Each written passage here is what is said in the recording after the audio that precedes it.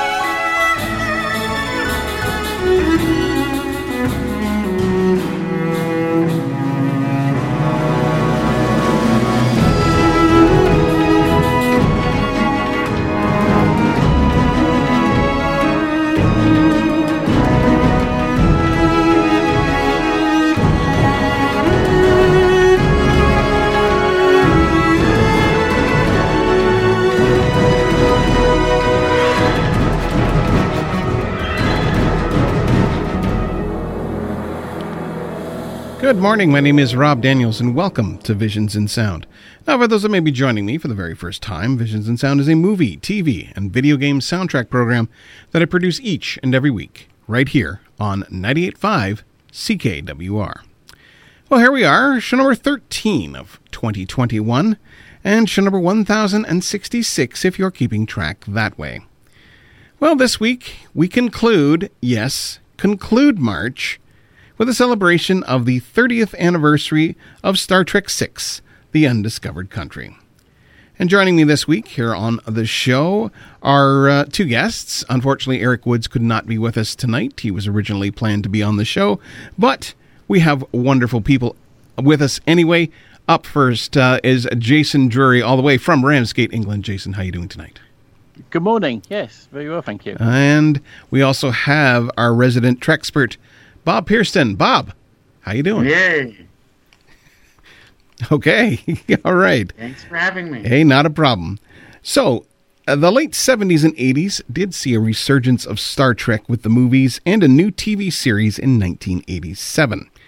However, and we'll eventually get to discussing this, but when Star Trek V, The Final Frontier, came out in 1989 to less than stellar reviews, and with Star Trek's 25th anniversary looming in 1991, the execs felt something must be done. I seem to recall at the time that there was a rumor that Paramount planned to recast the original crew with younger actors. Sound familiar? And start a new series of films that highlighted their Academy days. Producer Harve Bennett, who originally been brought in to get Trek II under control and under budget back in 1982, was tasked with doing this, and Bennett revised an idea by Ralph Winter and had the fourth film, a prequel, featuring young versions of Kirk and Spock at Starfleet Academy. Now, the prequel was designed to be a way of keeping the characters, if not the actors, in what was called Top Gun in outer space. I remember readers in Starlog and fans in general were outraged and started a letter-writing campaign to Paramount to stop and keep the original crew, at least for the 20th anniversary. Now, actor James Doohan claimed that Paramount had fired Bennett following negative reaction from the core cast, Roddenberry, and fans. Bennett claimed that after he rewrote the script to include Shatner and Nimoy, Paramount still rejected it, and he decided that it was time that he left the franchise. He said, "My term was up. I was offered $1.5 million to do Star Trek VI, and I said, thanks. I don't want to do that. I want to do the Academy." Actor Walter Koenig also approached Paramount with a new script outlined in codename In Flanders Fields. In it, Romulans join the Federation and go to war with the Klingons. The Enterprise crew, except Spock, are forced to retire if not meeting the fitness tests. So when Spock and his new crew are captured by a monstrous worm-like race of aliens, which Koenig described as things that are monsters the things that the monsters in Aliens evolved from, the old crew must rescue them. In the end, all of the characters except McCoy and Spock die. Paramount then asked Leonard Nimoy to conceive the new film to serve as a swan song for the original cast. Nicholas Meyer, who directed Wrath of Khan and co-wrote The Voyage Home, was also approached for an idea for a sixth film, but had none. Ralph Winter was brought onto the project as producer shortly after Bennett's departure, and said Paramount's mandate was to produce a 25th anniversary film that would not cost a lot of money.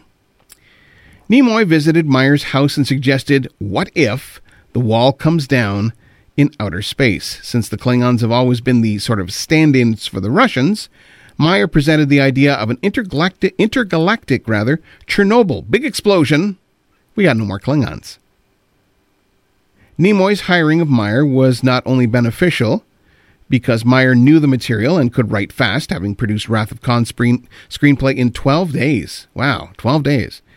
If Meyer was to direct, it would offset any acrimony from Shatner, whose ire would have been roused if Nimoy returned to direct this his third Star Trek feature after Search for Spock and The Voyage Home.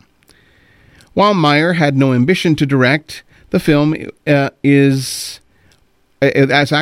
direct the film, it was Meyer's wife who actually suggested that he direct the film.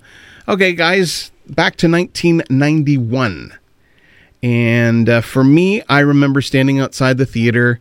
The manager comes out and says, yeah, the 7 o'clock show for Star Trek VI, The Undiscovered Country, is sold out. I pipe up and say, tell me something I don't know. So, for me, it was around the block. I remember the huge lines to get in, and a lot of cheering and applauding during the film, especially for the opening, which is the single dedication to Gene. So, guys, 1991. We'll start with you, Jason. Thoughts on Star Trek VI and its opening? Did you see it in the theater back in 91?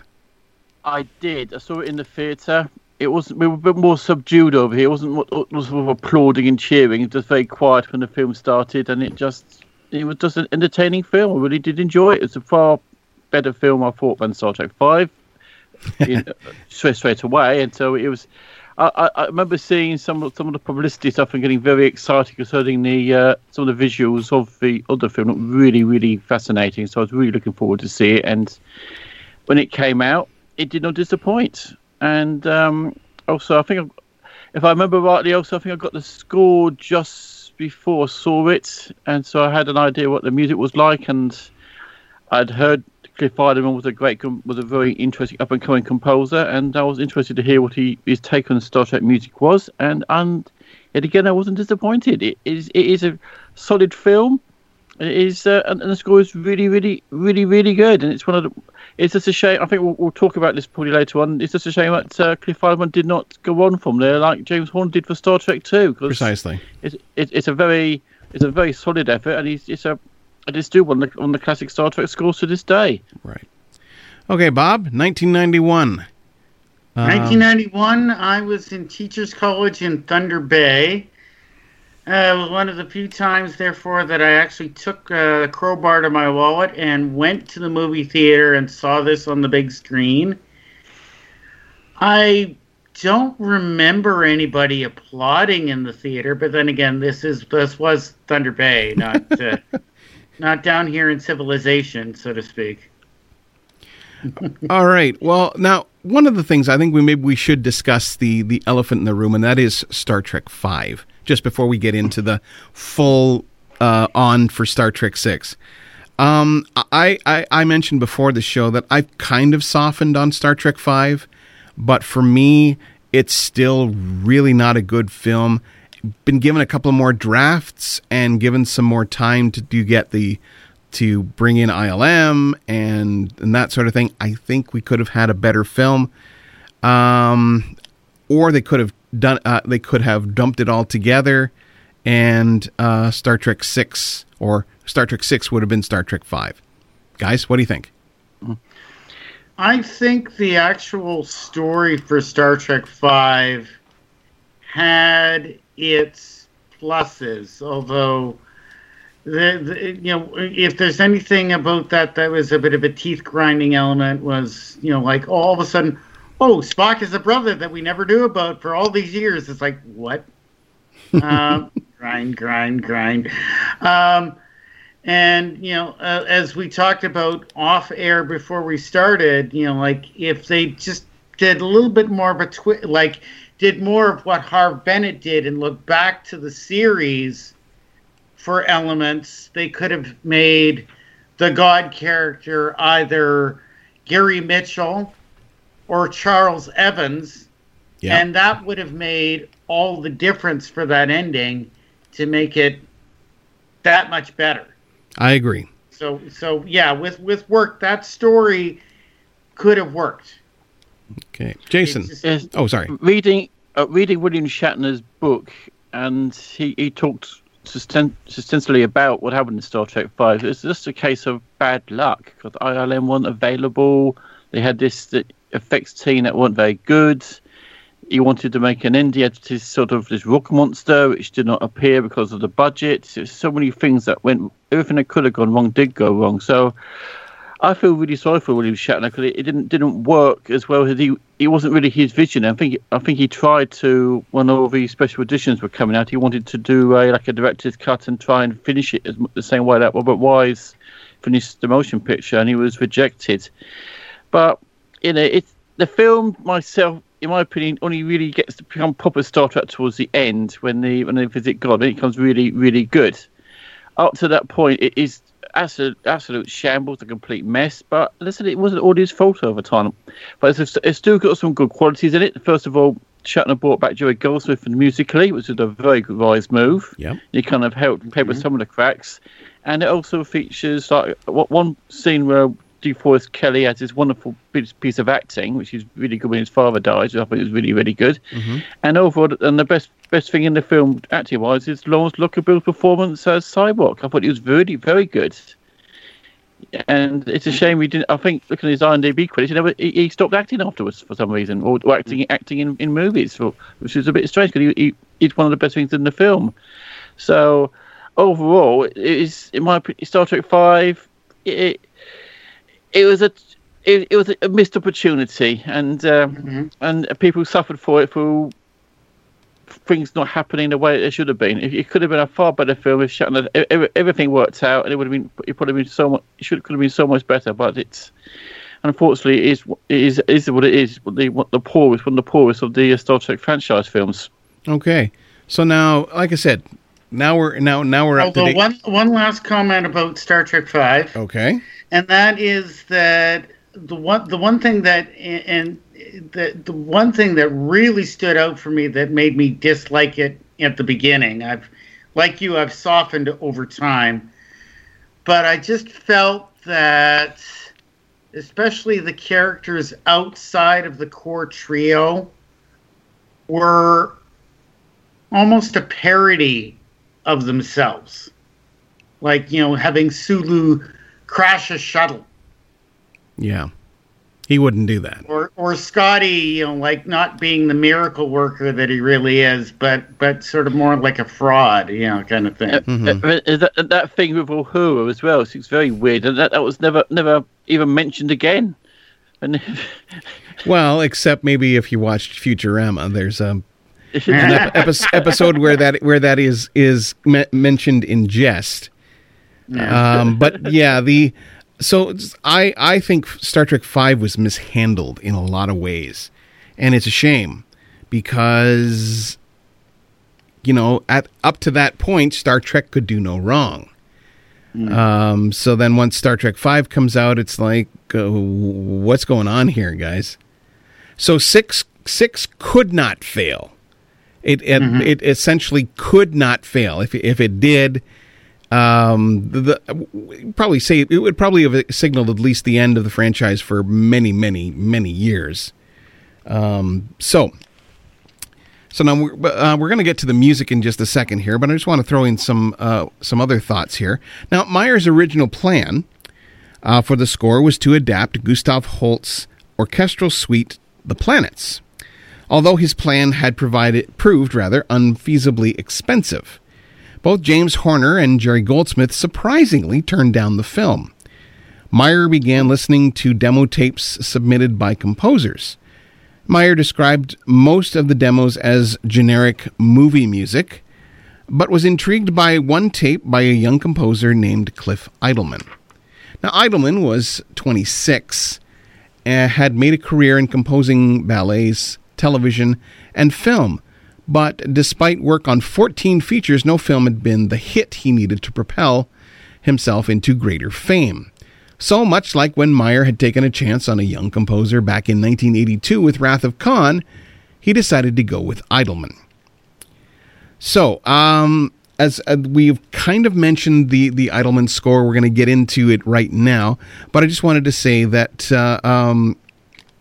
it was a surprise to hear the name Cliff Idleman on, because I remember asking someone outside the theater, who's doing the music? And there was guy named Cliff Idleman. I'm like, wait a minute, what happened to Jerry Goldsmith? What happened to James Horner? Who is this guy? And was greatly pleased at the quality of the music that came from Cliff Idleman. In any case, so we're just going to get right to it.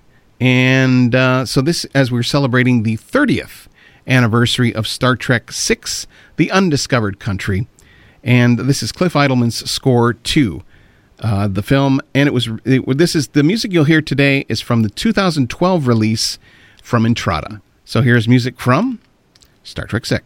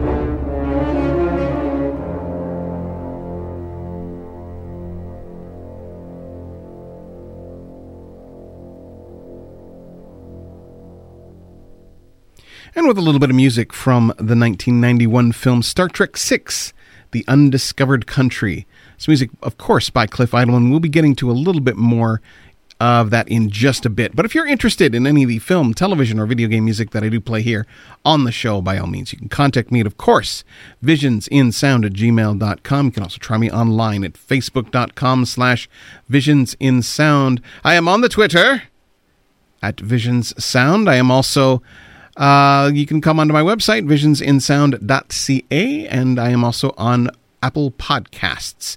Just type in Visions in Sound into Apple Music or iTunes, and you'll find me under podcasts. So welcome back, guys, to the show. We're celebrating the 30th anniversary of Star Trek VI.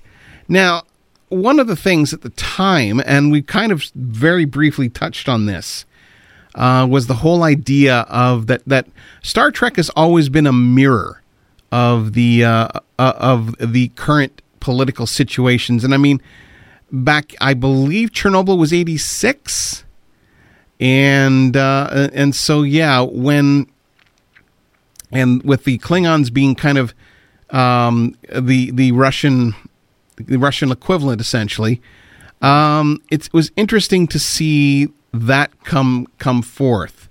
Also, I like the way that they tied certain things in, and Bob and I actually had a discussion earlier this week, and I don't want to get into this, but not quite yet.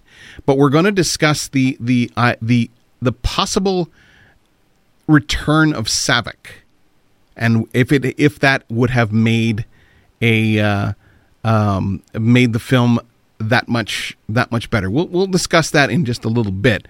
But so guys, thoughts on the idea of kind of being a mirror on the political landscape at that time?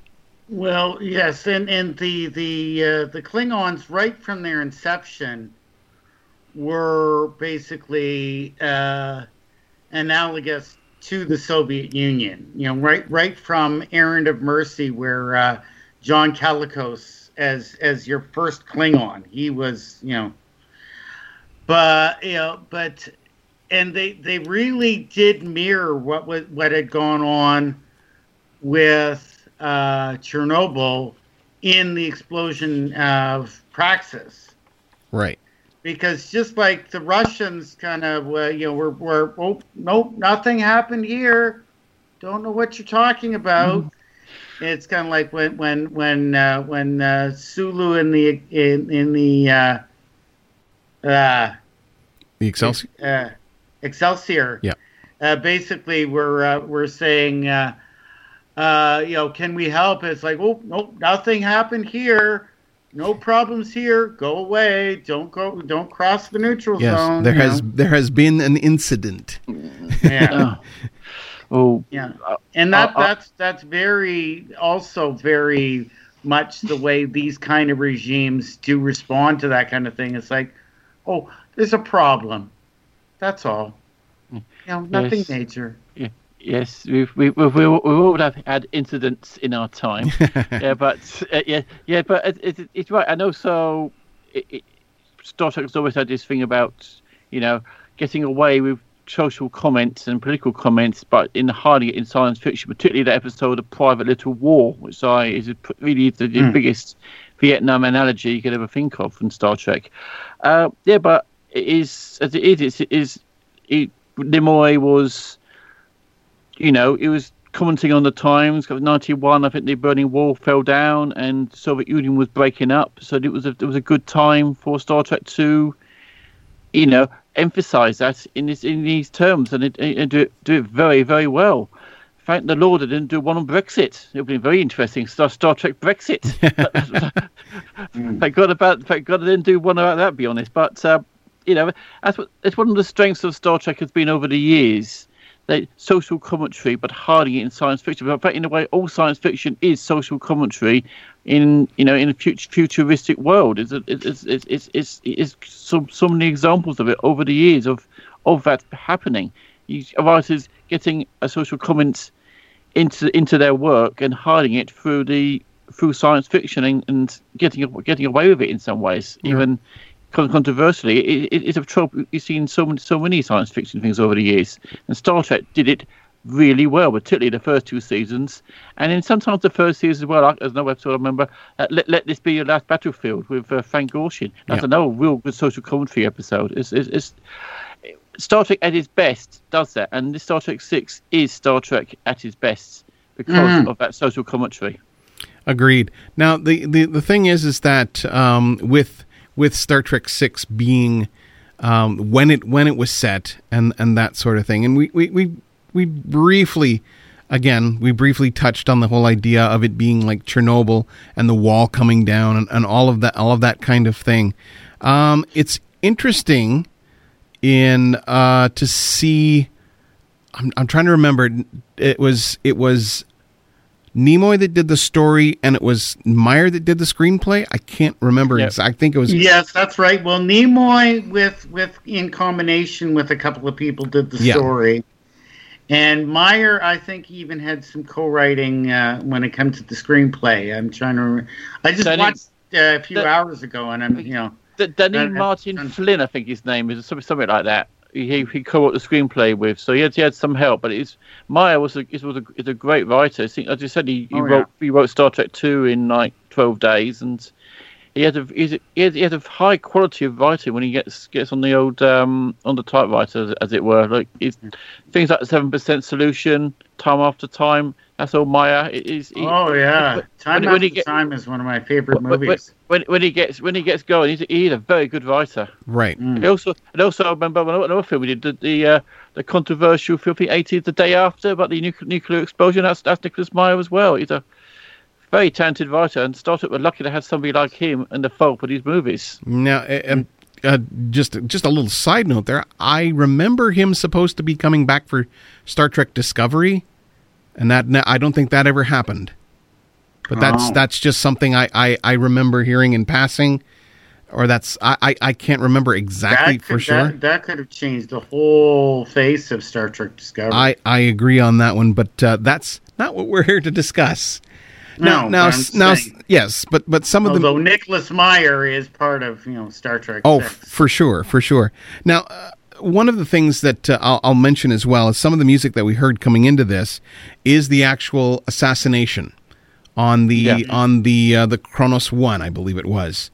And do you think that the blood effects hold up? I'm sorry.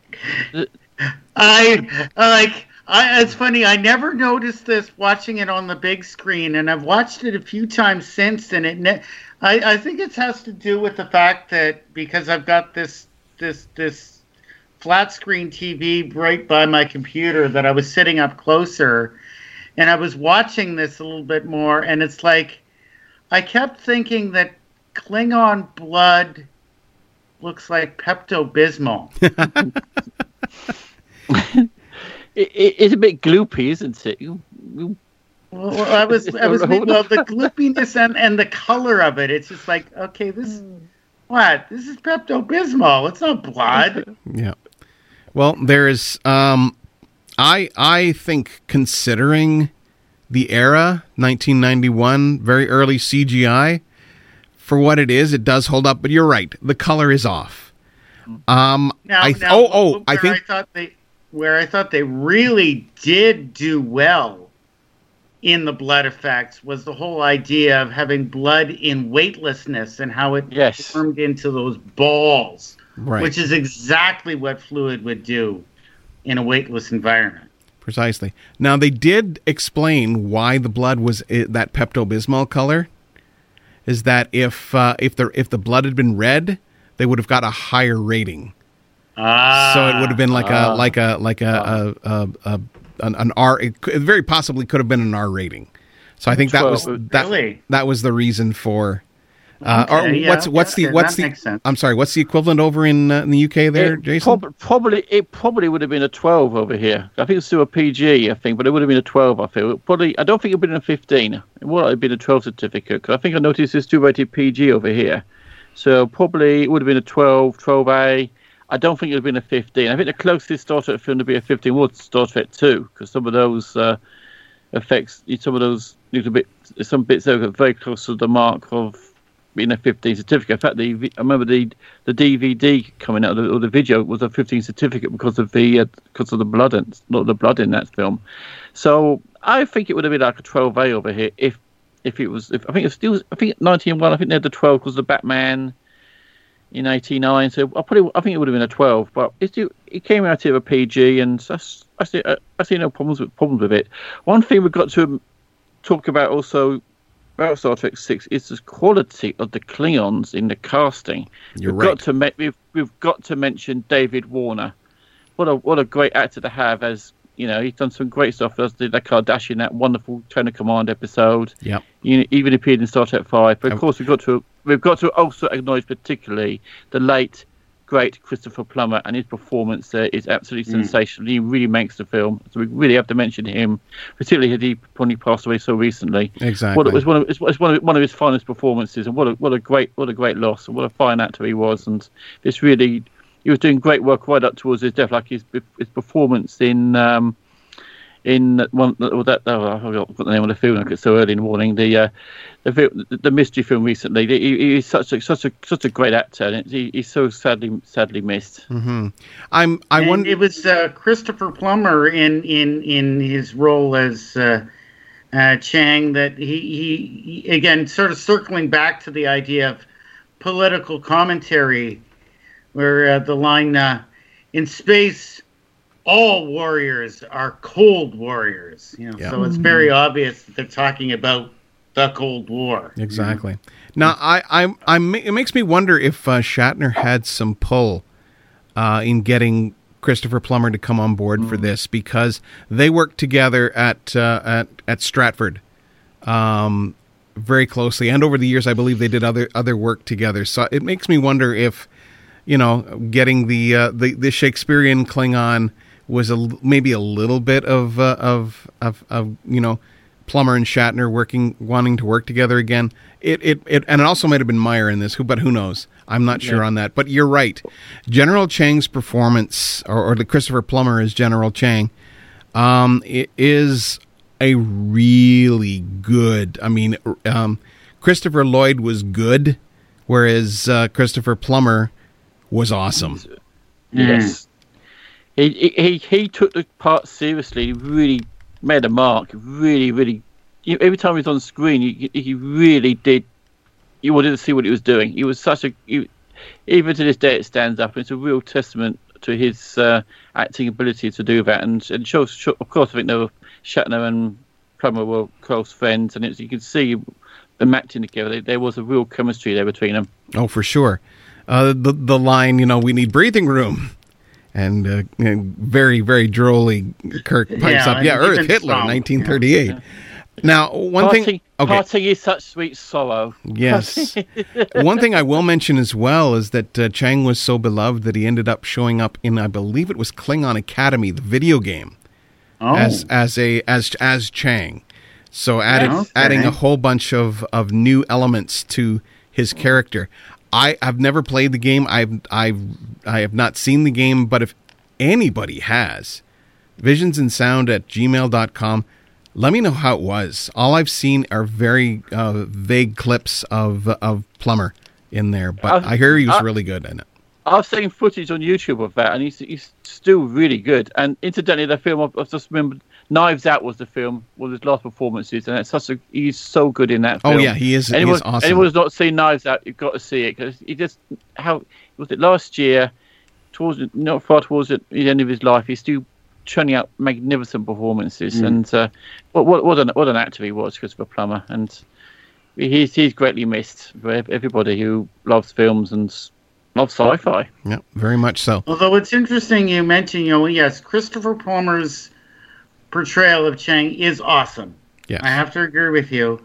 But Lloyd's performance from Star Trek 3 almost became the template from which other people portrayed Klingons. Like if somebody was coming in to portray Klingon, it's almost like they looked at his performance and copied it. Yeah. I can see that. No, Mark Leonard in the motion picture, he set the look, But it was Christopher Lloyd in Star Trek 3 that I think really cemented what the Klingon was. And of course, it didn't hurt that they actually had a language for them and that sort of thing that was all set out. In any case, guys, we could discuss this more in just a little bit, but I want to continue on with some more music from the wonderful score by Cliff Eidelman. This was released on Entrada Records back in 2012. In this case, we're actually going to be here a few cues: The Death of Gorkon, Rurapente, and Escape from Rurapente. So, spoilers, by the way, just so you know. So here is some more. Oh, you spoiled the movie now. Oh, yeah, well, okay. Oh. All right, so here we are with some more music from the score, the Cliff Eidelman score to the 1991 film Star Trek, the Undiscovered Country, as we're celebrating its 30th anniversary. Back in just a bit.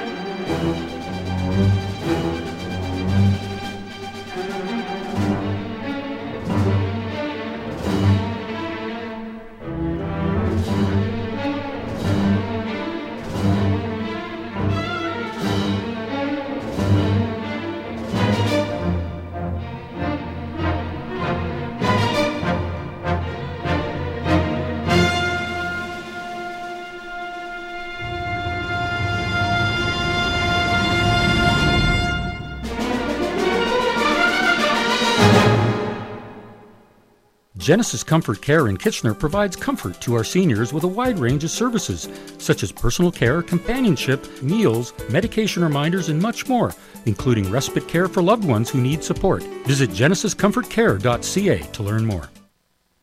Waterloo Region may be a thriving community, but that doesn't mean hunger doesn't happen here. Every day, people are forced to make impossible choices between food and other basic necessities. Help ensure no one goes hungry and donate today at thefoodbank.ca/donate. When shopping online for insurance, finding the right coverage at the right price can be painful. At Jocelyn Insurance, we work with over 25 different providers. It's like a food truck festival for insurance. Insurance for your home, car, business, farm, life, and disability. We'll help you choose what's right for you. Jocelyn Insurance. Real people, real protection. A real insurance broker. In Cambridge, Elmira, New Hamburg, Kitchener, Tavistock, and Wellesley. Jocelyn.com. That's JOSSLIN.com. Do you know a Kitchener resident age 65 plus who's helping to make our community a better place for others? Maybe they help a neighbor or volunteer with your organization. Why not nominate them to be Kitchener's Senior of the Year? Nominations are open until March 31st for this distinguished award, which celebrates the valuable contributions of older adults in the Kitchener community. The recipient will be announced by Mayor Barry Verbanovic during Seniors Month in June. To nominate a deserving candidate, please visit kitchener.ca/Senior of the Year or call Carolyn at 519-741-2200, extension 5345. For 25 years, Hope Spring Cancer Support Centre has provided free services and resources throughout Waterloo, Wellington, Grey Bruce regions, helping thousands with cancer and those supporting their cancer journey. From home delivery of free wigs and post-mastectomy camisoles to relaxation therapies. At Hope Spring, people living with cancer are supported with emotional and mental resources through over 100 wellness programs in a warm, inviting atmosphere. Hope Spring does not receive any government funding, so every donation is needed. To help, see hopespring.ca. 98.5 CKWR Real Radio.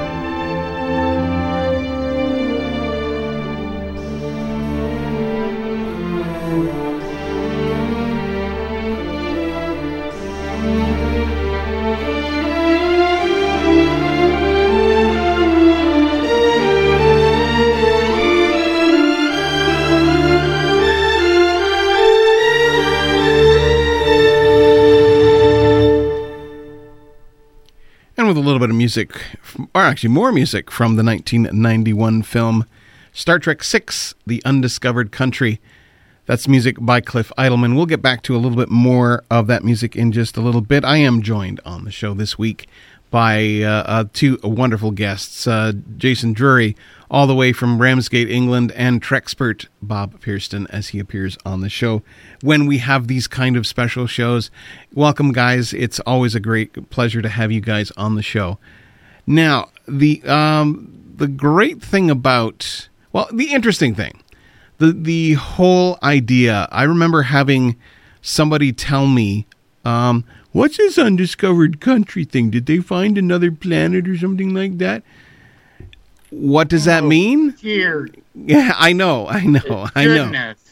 Well, the idea is, and of course it is, for those that may not know, it is the Shakespearean reference to death. And it's I can't remember the exact line. I mean, Spock quotes it, but it is from Hamlet. And the thing is that apparently, if I recall correctly, The Undiscovered Country was the original title for Star Trek II. That's correct. That is correct.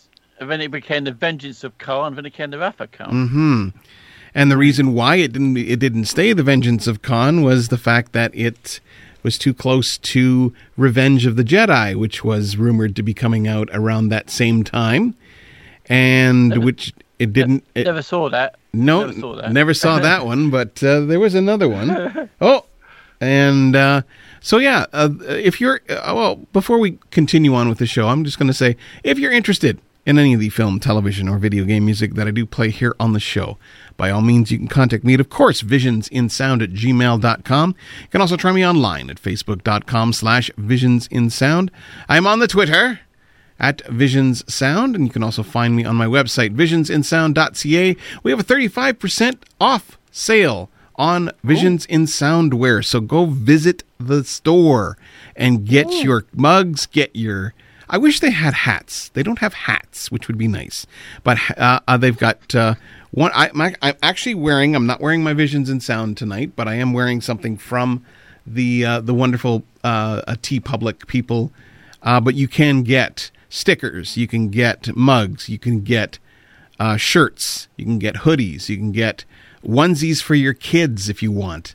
That kind of stuff.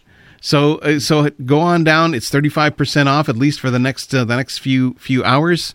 So go on down, visionsinsound.ca. Just look for the link to the store. I'm also on Apple Podcasts, so just type in Visions in Sound into Apple Podcasts or iTunes, and you can look for me under Podcasts. Of course, if you look for me anywhere else, you probably won't find me. In any case, welcome back to Visions in Sound as we are celebrating the 30th anniversary of Star Trek VI. Now, the whole 25th anniversary thing was a huge deal. I remember being, actually I went to Toronto for the, I can't remember what they called it, but down at Nathan Phillips Square. That's where the 25th anniversary celebration was. And it was an incredible place to be around that time. They actually showed the new trailer for the Star Trek VI and that sort of thing. So it was a real huge celebration. The 25th anniversary was a big deal, and so I just remember being there. The 25th anniversary. One of the things that you don't that doesn't get mentioned too often in this is that this was for the 25th anniversary of the show. So what did you guys, what were like, how, I remember going down, okay, I'll just tell you how big of a geek I was in 91. I was 21 years old, and I wore a Next Generation gold costume down to the down to Nathan Phillips Square. You know, I actually had a pair of sunglasses that looked like Geordi's visor. Oh, cool! I was that much of a geek. So, guys, in 91, how big a geeks were you for Star Trek, or were you? Well, I've always been a big fan of Star Trek. It's funny, I've never put on the uniform though. That surprises me. Well, largely because I've never had the, one, I can't sew, so I couldn't make my own the way some people do. And two, I've never been able to take the crowbar to my wallet to actually pay out the money to buy a uniform that somebody else has made, because those tend to be pretty expensive. Yeah, well, a funny story about that, and once Jason tells his stuff about Star Trek, then I'll tell you what happened with how I ended up getting the uniform. Go ahead, Jason. Mm-hmm. I've never been so much of a geek. I've been a geek on the episodes, but I've never been wanted to dress up as a Klingon or a member of the Starfleet. But I think it's particularly. I'll put if it was a uniform, probably would have had something from the first motion picture, because it looked like pajamas. I could have went with pajamas maybe. So, but I've always been always loved the music. I've always been a huge fan of the music, and I think I know all the episodes now by heart, because I think they keep they're always on rotation on the horror channel in the UK. So every time it's on, I always pop in and have a look at it, to see which one I want to next. And apparently they want to come towards the end of season 1 for the umpteenth time now. So it's I think the last one they showed, I think, was This Side of Paradise. So I just pop in and think, just to see which one they're showing today, and then kind of remember the lines when they come out as well. Some of the, but most of them I can more or less recite some of the lines of some of the episodes these days. Right. But I try to keep focused and try not to be too much of it over the top of this sort of thing. But I've always been a Star Trek fan and always will be. Because I've always been a big fan of the series, and even there's only one episode I will not go near the barge pole, and that is the hippie episode. I can't stand that episode. I won't watch that if anybody paid me. Heading out to Eden, brother. That's the one. I'll go do that. But apart from that, I watch I love Star Trek. I can go into and watch Generation and think, what's this about? Oh, it's that episode. Oh, that's a good one. Well, whereas the episode, if anything, although The Way to Eden is definitely up there or down there in terms of worst episodes. The one that really has me, especially when I hear people say, I love that particular episode, that has me clutching my chest like chest pains, is like Spock's brain. I love that episode. How can anybody like that? It's got one of the best scores of the series. Fred Steiner's score with that is superb. I love that score. But it's absolutely nasty story. Brain. What's his brain? Okay. And it was written by Gene L. Coon. I know it was a pseudonym, but it was one of Gene L. Coon's episodes. That's one of the things he used to work great episodes of the series. Yeah. Oh, bad. All right. Bad okay, guys. We'll bring it back. We'll bring it back to Star Trek 6. How did you get your next gen uniform? Okay, so this was at a Star Trek convention going back many years, probably 1990. Oh, wow. Maybe 89, 90. I can't remember exactly for sure. It was either my first or second. So I'm going through the various dealer rooms, and of course, getting trying to find the music, trying to find all of this stuff. And I walk by this one display, and I'm looking at the uniforms, and they were actually decently priced. I can't remember how decently they were. And of course, in 91, I had a lot of disposable income. Yeah. So I was like, okay, because I was able to go down to Toronto. I think it was Toronto Trek at that time. And so I went down, and I'm looking at this, and all of a sudden it was like a light went on in the dealer's eyes. He comes rushing over. He grabs the uniform. Next thing I know, I'm wearing it. I don't know how that happened. I'm wearing it, and he's got me a communicator pin on me already. Wow. And I'm like, okay, wait, hold it. You know, I'm lucky I got out of there when I did, or I would have ended up having like a whole Klingon headpiece on top of it as well, or something like that. I don't know, but it was just one of those geeky moments. Unfortunately, I don't have it anymore.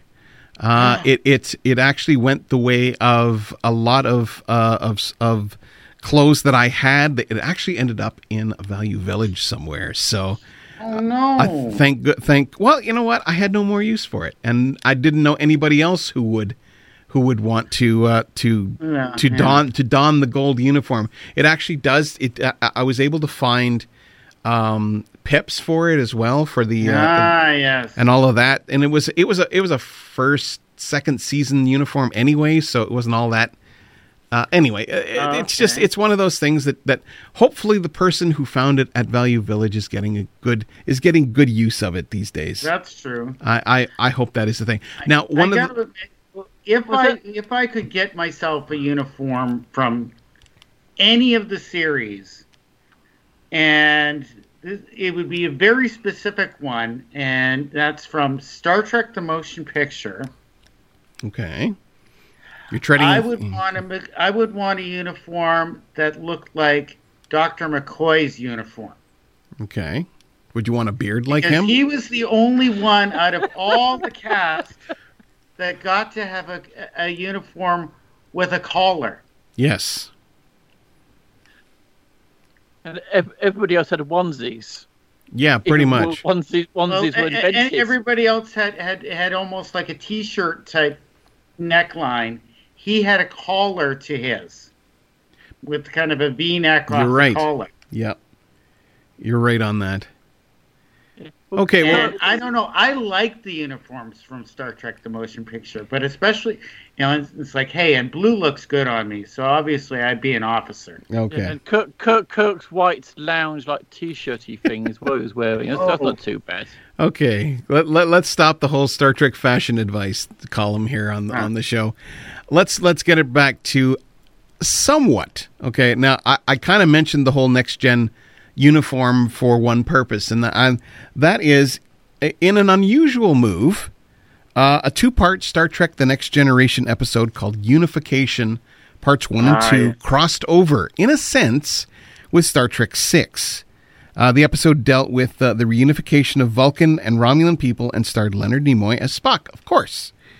There were a few references to Star Trek 6, and the episodes were intended to help hype the movie. So what I did here was able to track down. Of course, I have an extensive collection of film and TV music.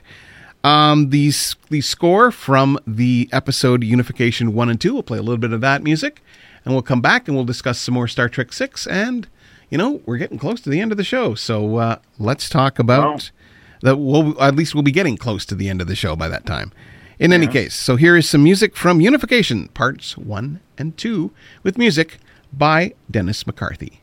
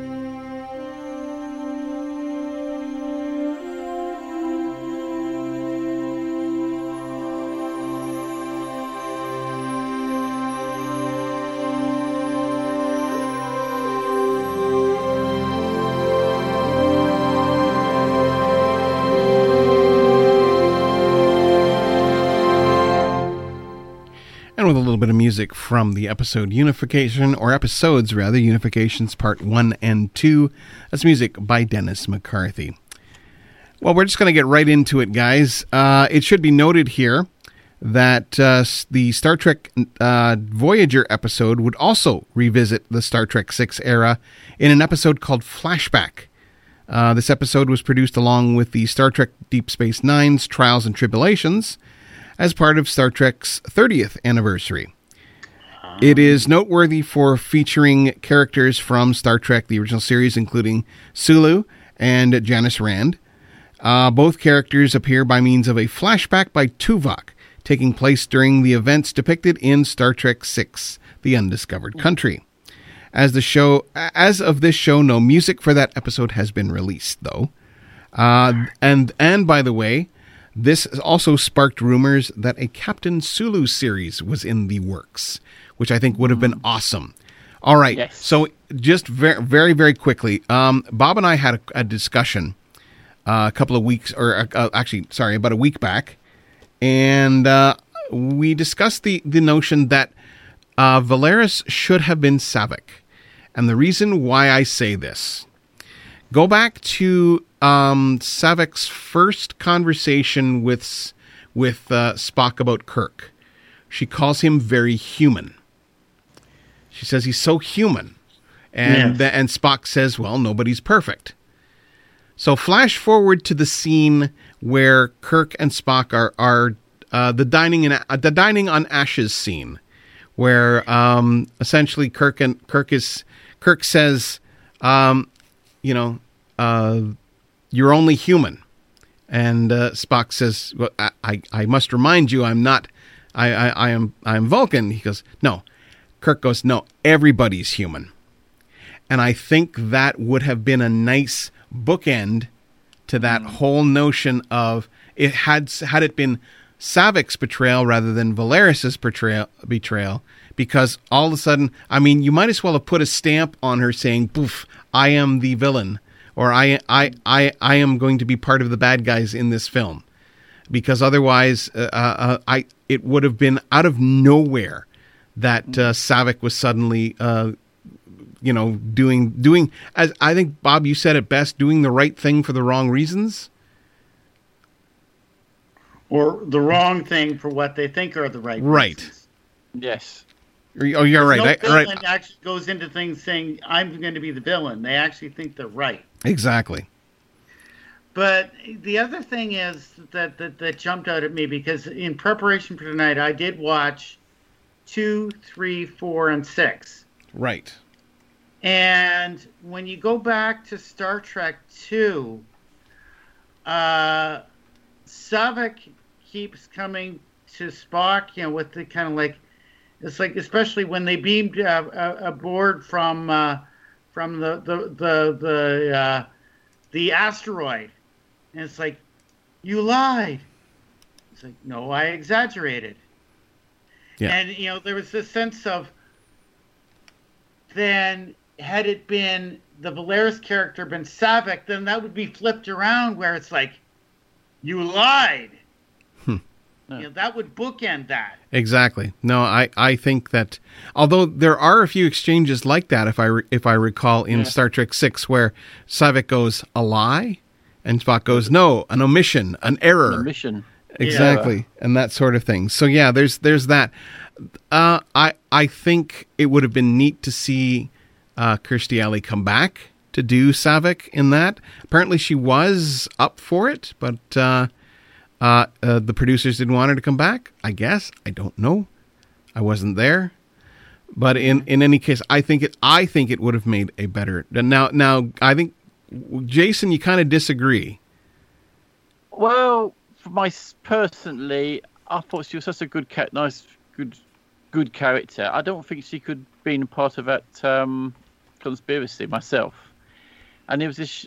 So in a way, I'm pleased that she wasn't the character there. Even though now thinking about it, the lines, some of those lines sound more like Saavik talking to Spock than so the lines were there if Saavik had appeared in the production. But personally, I'd rather have Saavik been being one of the good guys, one of the good people, and but it would have been. I could see if it had Savick in there, I could see it with an amazing plot twist, and really would have been out of left field, and really would have really shocked people in terms of having somebody like that who's been so good in 2 of the films becoming a villain towards it in Star Trek 6. It would have really been one of the great plot twists, I think, in Star Trek history if that had happened. Right. But they had Ardbur Cartwright in the end, who appeared in 4, become on the Hawks in the end. So it worked in that way. But personally, I'm pleased it was Savick, considering what she did in Star Trek 2 and 3, and her little cameo in 4. I still thought she was one of the main good people. She would have been on Kirk's side more than setting him up and put, because those people literally set Kirk and McCoy up for the fall and right. to go, for it. I can't see her doing that and betraying Kirk, because I think because she had a loyalty to them from the first from 2 and 3, because they. So I couldn't see her doing that as a character. Although I'm going to mildly disagree with you here, and that is because. Although, yes, she has the loyalty to Spock and the loyalty to Kirk, she would have having witnessed David Marcus die by being stabbed by a Klingon in front of her. I think that hatred of the Klingons would have been more powerful. In the sense that, okay, you're giving up the store to try and make peace. That's not right, would have been her thinking. And that would cloud everything at that point.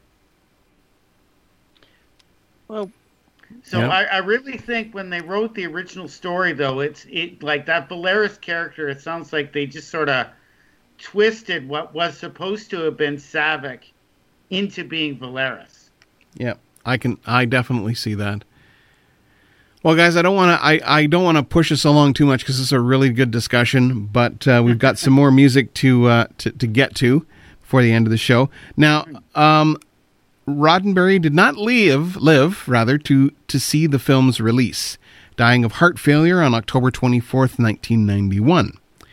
Before the film's release, he viewed a near-final version of Undiscovered Country, and according to the film's producer and DeForest Kelley's biographer, approved a final version of the film.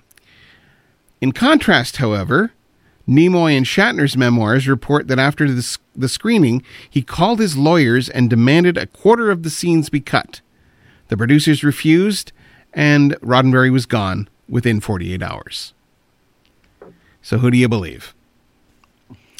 All right, so we're getting very close to the end of the program, and so I'm just going to quickly get through a couple of cues here, and we'll be back to wrap up the show in just a little bit. Here's some more music from Star Trek VI as we're celebrating its 30th anniversary. Back in a bit.